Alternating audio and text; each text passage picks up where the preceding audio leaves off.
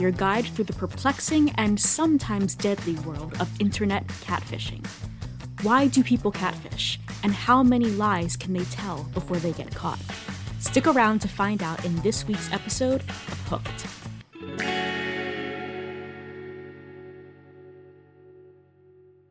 In the mid-90s, Dr. Terrence Owens, a psychologist with the Mackley Adolescent Psychiatric Program in San Francisco, was working the late-night shift on a suicide hotline. In the wee hours of one morning, he answered a call from a boy who told the doctor his name was Terminator. Owens spent an hour or so talking to the young man and told him that if he ever needed to call the hotline again, to request Dr. Owens. And Terminator did, sometimes several times a week. Over the next few months of conversation, Owens learned that Terminator was actually Terminator's middle name. His full name was Jeremy Terminator Leroy. He'd been born and raised in West Virginia, though raised might be too rich a word for how Jeremy spent his first 15 years or so. His mother, Sarah, was a lot lizard, a sex worker who specifically works at truck stops, and was 14 when she gave birth to Jeremy. His father, who had never been in the picture, was a famous theological writer. Dr. Owens asked Jeremy if his voice had already broken. Though Jeremy was about 16 years old, his voice was rather high. Jeremy told him that the voice he had was the one he would always have, because when he was younger, his genitals had been mutilated, so he wouldn't go through puberty. I don't think that's how that works. While mutilating a boy's genitals might keep those from further development, I don't think that would affect the hormonal part of puberty. But anyway. Genital mutilation was hardly the only abuse Jeremy had gone through. As soon as he was old enough, which sadly might not have been very old at all, Jeremy's mother required him to turn tricks himself. In addition to the mental and emotional scars this would have left him with, Jeremy also contracted not only HIV, but herpetic Kaposi sarcoma, which is a kind of cancer that grows under the skin, the lining of the mouth and throat, or in other organs. It's especially dangerous to have if one is HIV positive, which often goes hand in hand with Kaposi sarcoma. While these days Kaposi sarcoma isn't the most serious of cancers, back in the 90s, with more rudimentary treatment combined with HIV and AIDS, the outlook wasn't great. But in all the time Owens spoke to Jeremy, he never seemed to get better or worse, nor was he seeking treatment because he couldn't afford it. Around the age of 13 or 14, Jeremy escaped his life of sex work in West Virginia by making his way to San Francisco. Unfortunately, once there, he fell back into sex work as a way to support himself, and spent a few years homeless. In the first year or so that Jeremy and Dr. Owens spoke, Owens encouraged Jeremy to write. Jeremy already loved to read. He'd picked up a love for literature, he told Owens, from various Johns he'd slept with. JT took this advice and shared the resulting work with Owens. The writing was truly remarkable, especially coming from a boy with little, if any, formal education. Owens told Jeremy that he should try to get some of his pieces published, though publishing not being Owens' field, he wasn't sure how Jeremy would go about that. But Jeremy must have figured it out, because in 1998, Jeremy's short story Baby Doll was included in a collection of short stories under the name JT Leroy. It's unclear when Jeremy met Emily Frazier and her roommate Astor, but they recruited Jeremy to write lyrics for their band, Thistle. Emily was an outreach worker who helped the homeless and eventually invited Jeremy to move in with them, which he did. With no apparent job aside from writing for Thistle, Jeremy spent his free time composing his own work and trying to get published again. He had finished a novel about his mother and his upbringing that he wanted to see on shelves. The early internet days of publishing were a little more Wild West than they are today. Jeremy got his hands on a list of agents and publishers and used Emily and Astor's phone, as well as his personal fax machine, to cold call and submit to everyone he could. The fax machine, he told his new roommates, as well as Dr. Owens, had been given to him by a John when he was homeless, and he'd keep it chained to his leg. If he needed to send a fax, he did it from a public bathroom. Chaining a large machine to your leg on the off chance you'll need to send a fax, rather than using one at the library, seems like the most difficult way of doing things, but what do I know?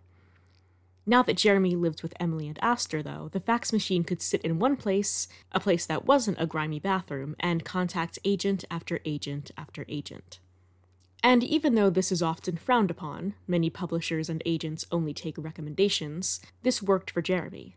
Not only did he convince a few people to read his manuscript, but he charmed them so much that they happily talked on the phone with him for hours or emailed back and forth for days.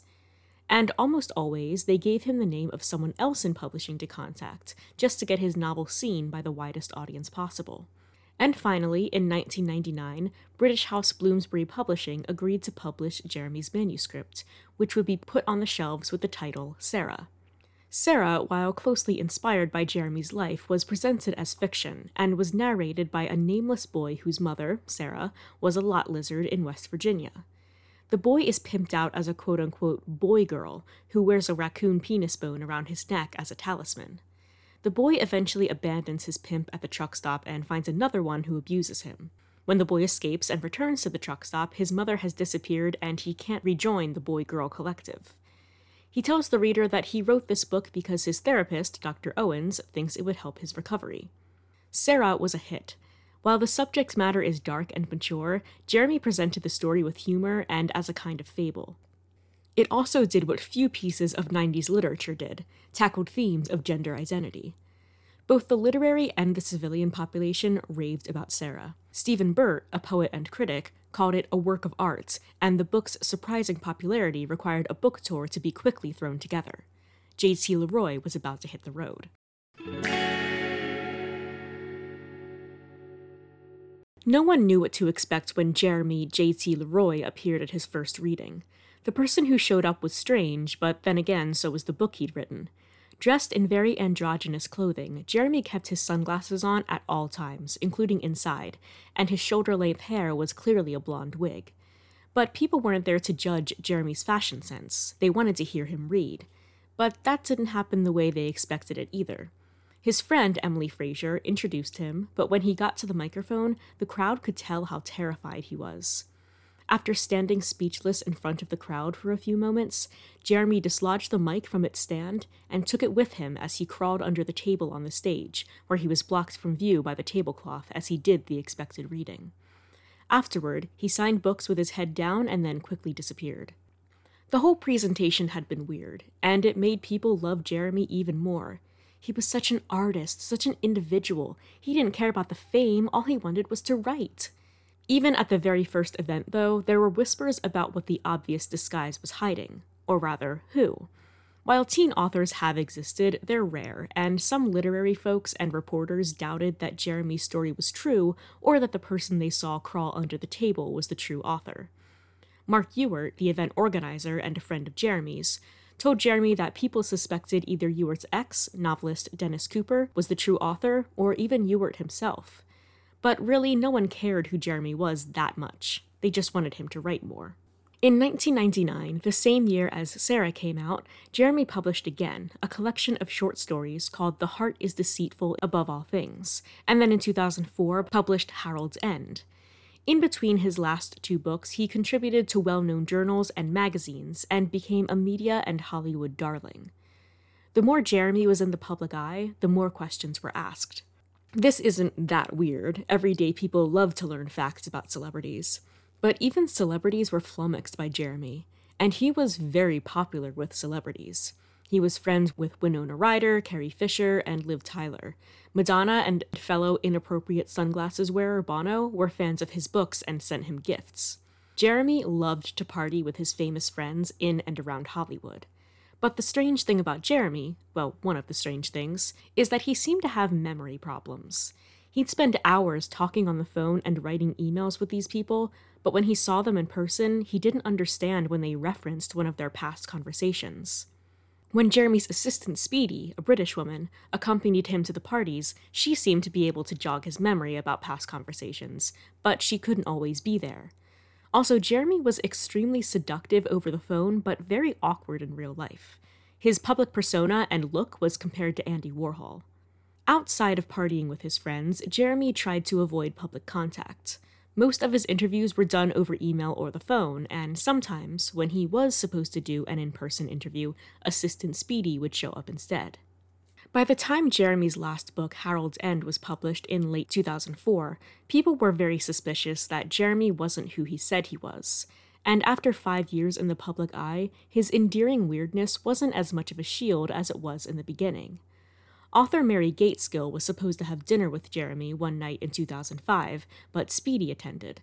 While Gateskill enjoyed dinner and a conversation with Speedy, calling her very bright, she knew something wasn't quite right. However, she said later that if the whole Jeremy persona was a hoax, it wasn't hurting anyone, so she wasn't going to worry about it.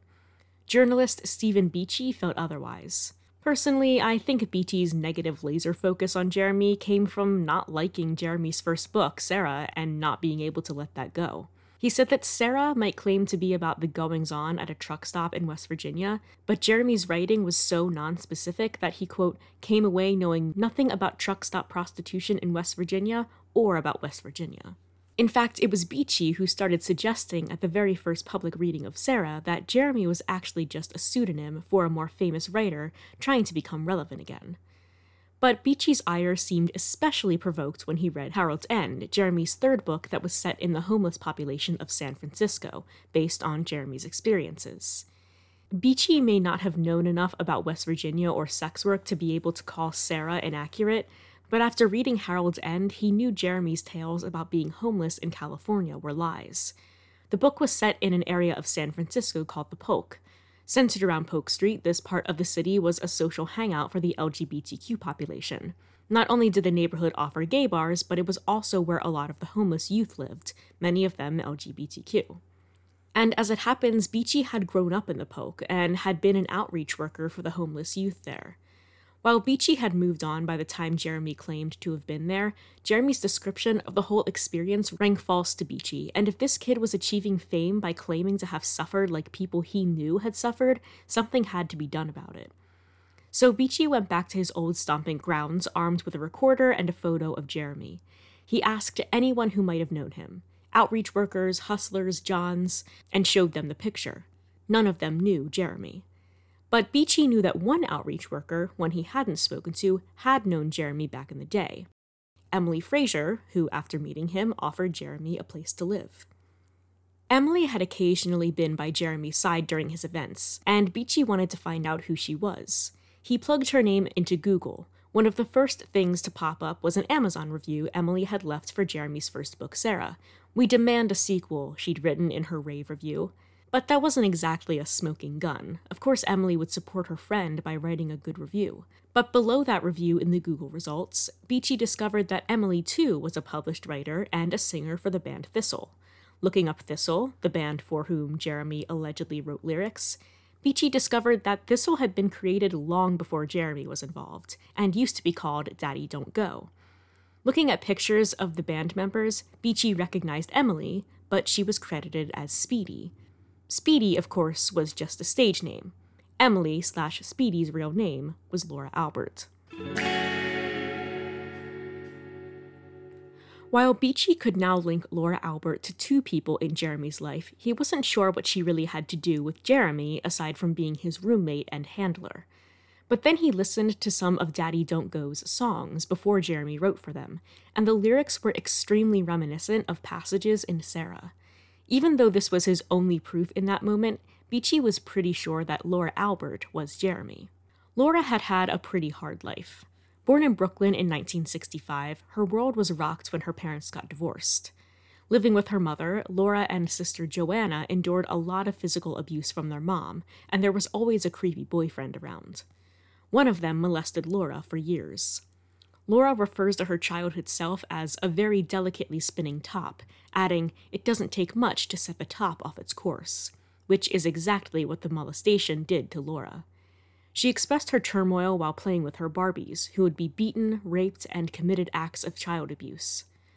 Laura blamed herself for the abuse, and still does to this day, saying that, quote, "something was very, very broken in me." Even so, she did what she could to deter her abuser.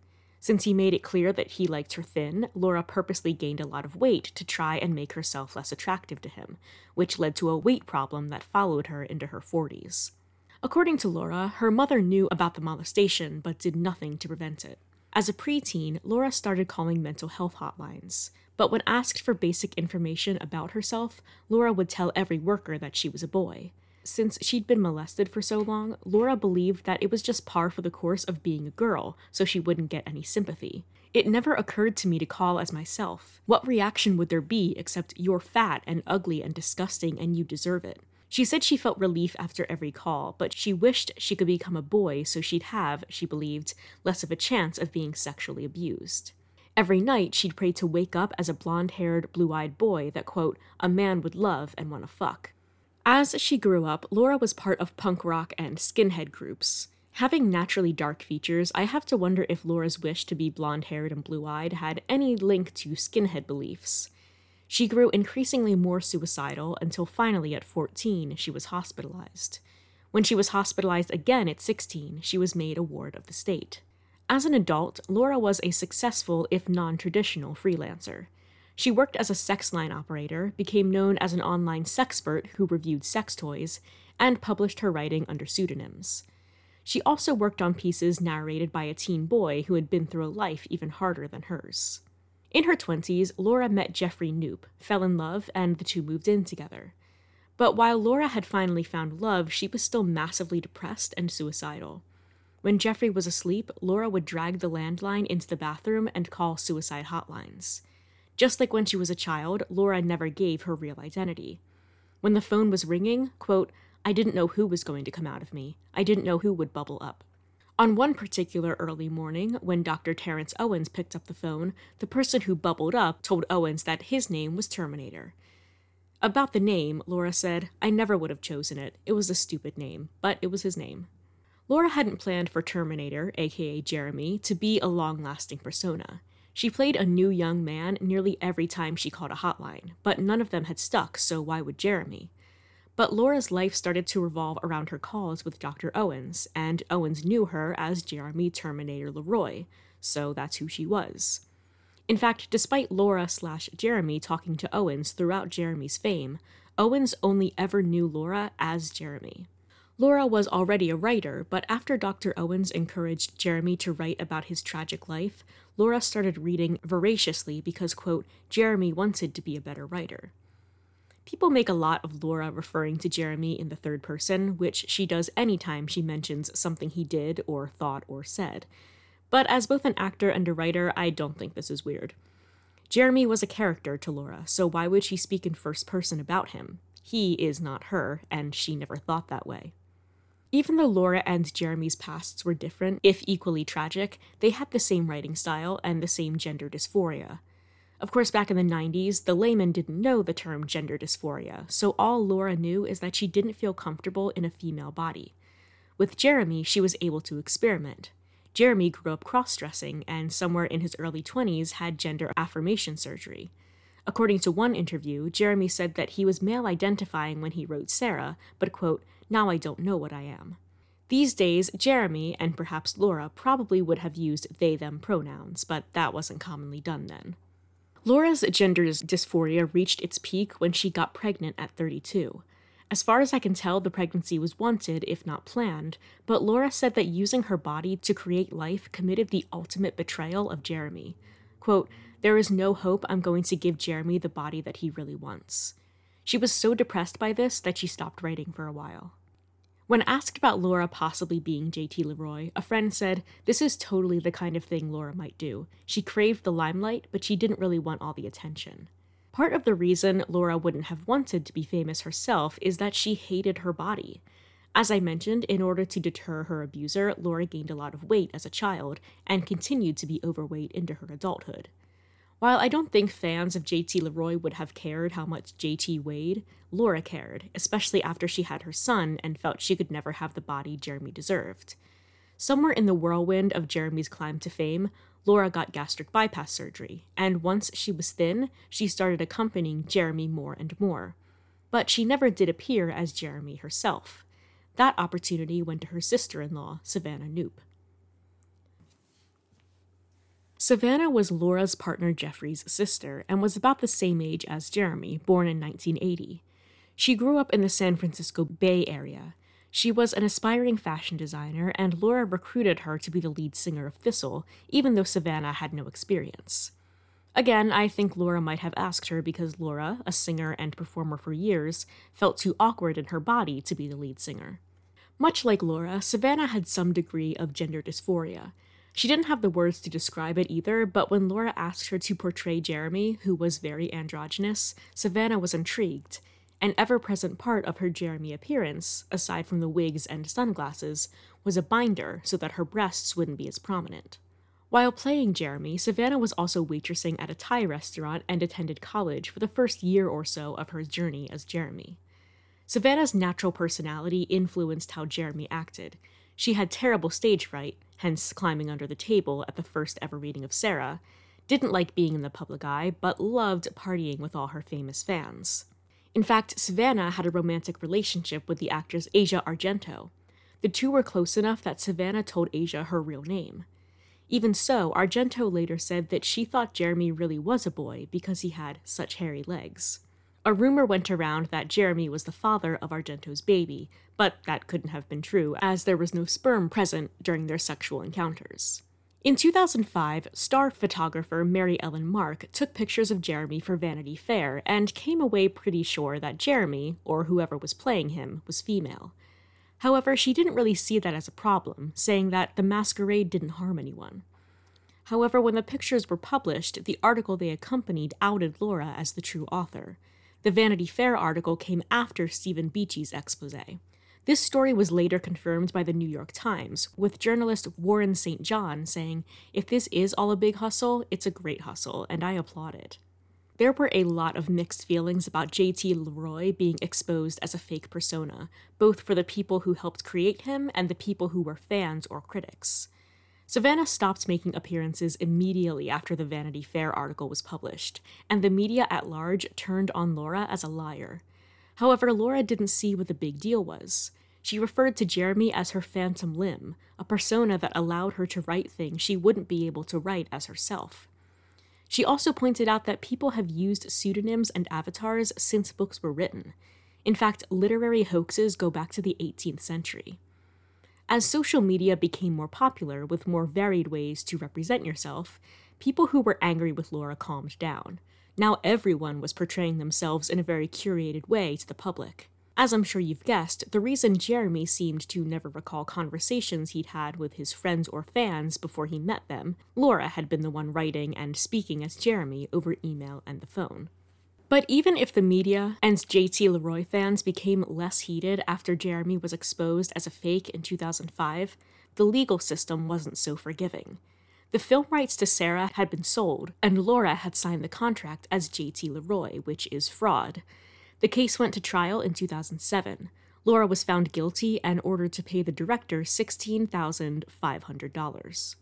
After her hoax was revealed, Laura, feeling defensive and also much more comfortable in her body, gave a lot of interviews. She told one reporter, "I survived sexual and physical abuse and found a way to turn it into art.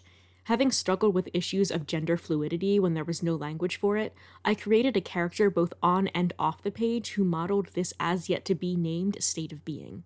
She was incensed by Savannah publishing a book about her time playing Jeremy in 2007, saying that Savannah was just missing the spotlight and looking for any way to get it back. Laura and Jeffrey separated the next year, and I can't help but wonder if Savannah's book played a small part in that. But after the initial indignation of fans and the media, Laura's writing got her some big jobs. Before the hoax was revealed, Laura wanted to write for the TV show Deadwood. She sent her 3 books to the show's head writer, and he called Jeremy to tell him how much he loved the books and invited him to set. Laura took a chance and told him the truth, that she was Jeremy. And the writer still offered her a job writing for the show. "If you're alive in the same time as a Shakespeare," he said, "and you don't help, that's a sin." She's also taught writing classes at colleges and workshops previously run by famous authors like David Eggers, and has sat on the juries of a few international film festivals. She's written for Dot429, the world's largest LGBTQ+ professional network, and speaks at their conferences. In 2012, she released all 3 JT Leroy books as a box set under her own name. A hit rock musical was put on in Brazil, the title of which translates to JT, a punk rock fairy tale. In 2014, despite everyone knowing that JT Leroy wasn't a real person, he was invited to an HIV/AIDS fundraiser put on by the Academy of Friends Oscar party in San Francisco. That night, Jeremy was played by gender-fluid model Rain Dove. After losing her 6-year gig as Jeremy, Savannah felt very lost. Her clothing line that she'd founded as herself while being Jeremy, called Tink, closed in 2009, and in 2013 she moved to New York City to finish her bachelor's degree, later earning an MBA in sculpture and extended media. Her art has been shown at the Museum of Modern Art, ICA Philadelphia, and Essex Flower Gallery, to name a few.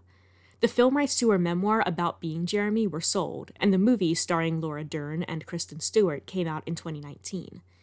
After playing Jeremy, Savannah identified as non-binary for many years, but more recently I saw that she was using female pronouns again. These days, in the world of social media letting everyone pull the wool over everyone's eyes in some way or another, the JT Leroy hoax doesn't seem so bad.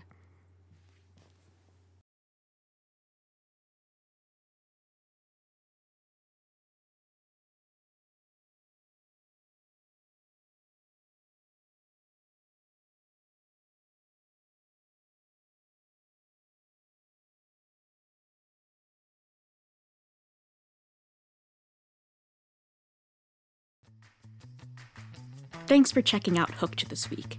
We'll be back next week with a new story. But for right now, you can find me on social media on Twitter at HookedPodcast1, that's the number 1 at the end, on Instagram at HookedPodcast, and on Facebook at Hooked the Podcast. Also, I'd love it if you left me a 5-star review on iTunes or wherever you get your podcasts. And if you really like what I'm doing, head on over to patreon.com/hookedthepod, where you can get access to early episodes and regularly released bonus episodes. Again, thanks so much for listening, and I'll see you next week.